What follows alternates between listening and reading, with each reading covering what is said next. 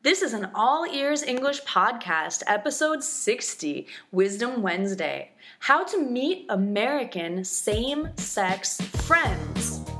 Welcome to the All Ears English podcast, where you'll finally get real native English conversation.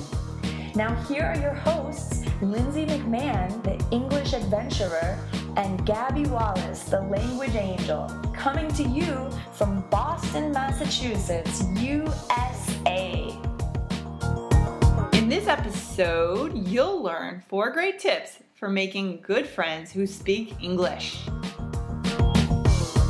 Hey Lindsay, how's it going? Hey Gabby, I'm doing very well, thank you. Awesome. So you were telling me you had a conversation with a student of yours, one of our listeners, and she was asking about how to make friends? Yeah, so, one of the things that we always recommend is to have students go out and practice, right? Right. So meet up and go out and speak.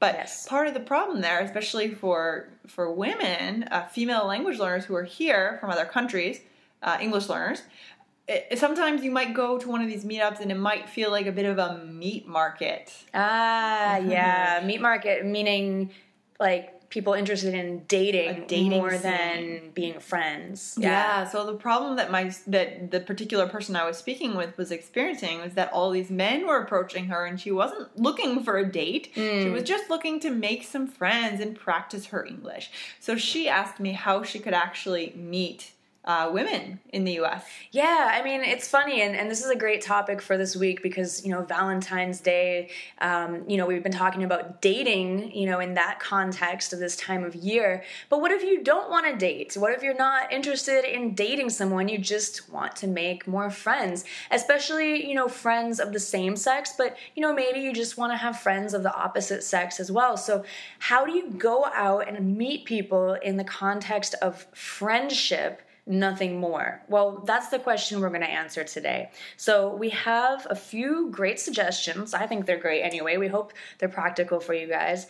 The first one has to do with selecting a specific class or group. Lindsay, tell us more about that. Yeah, so this whole idea of, and be selective about what kind of class or group you join. Right. So one great idea that you had, Gabby, was to actually join a fitness class. Yeah. So this is funny because last summer I found out about this free CrossFit class that was outdoors here in Boston. I thought, oh my gosh, CrossFit. There's going to be so many good-looking fit men. I'm just going to go meet them in this free class. And I showed up and there were like 50 people and 49 of them were women. Which is, that's great. That's awesome. I'm glad there's so many women that are into CrossFit. I was totally surprised. And, I was actually happy because I met some very nice women and very friendly, and it was fun. But it just wasn't what I expected, but it's actually a good way to make friends. If you're female, I think a lot of women are into being fit. So I would definitely recommend checking out a fitness class. And especially in the summer, there's a lot of free fitness classes outdoors. But there's also, throughout the year, there are free classes like a trial class. If you say you're interested in joining a class or a gym, you could pop in and check that out. Yeah, another kind of class you could take is a cooking class. Yeah, a lot of grocery stores, especially like specialty grocery stores or health food stores or adult education will have cooking classes. Yeah, it's always a great idea to learn to cook in English. And Totally. a student of mine in New York actually tried this, and she met some really nice people in her class. Very cool. Not only how to cook in English, but how do you cook American dishes with food that you can easily find here in the U.S. It might be different from the grocery store, where you're from. Right, and that kind of class, the fitness or the cooking class, is not likely to be a meat market, as we say. And typically more women, although probably it doesn't really Couples, matter. maybe. There could be men and women, but the context is not really about looking for someone to date. It's That's the about point. friendship and just getting to know people in your community. Was there another idea? Yeah, volunteering is also a great way to make friends. So there are a number of organizations that need volunteers, and just look around and think about who you might want to volunteer with, whether you're interested in working for a food bank, a soup kitchen, working with children, working to teach.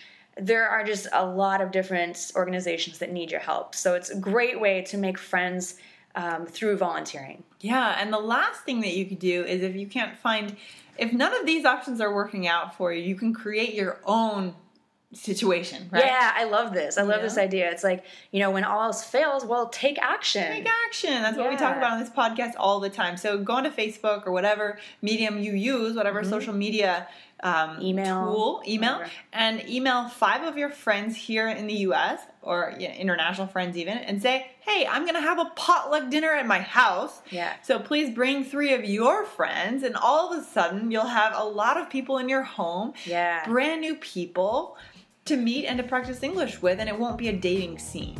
Very cool tip. I love it. Excellent.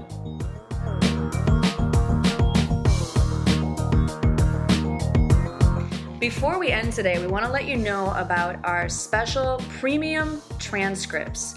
You can purchase our premium transcripts for the whole month. We have November, December, and January available for you to check your listening comprehension. Make sure that you're understanding every word we're saying on this podcast.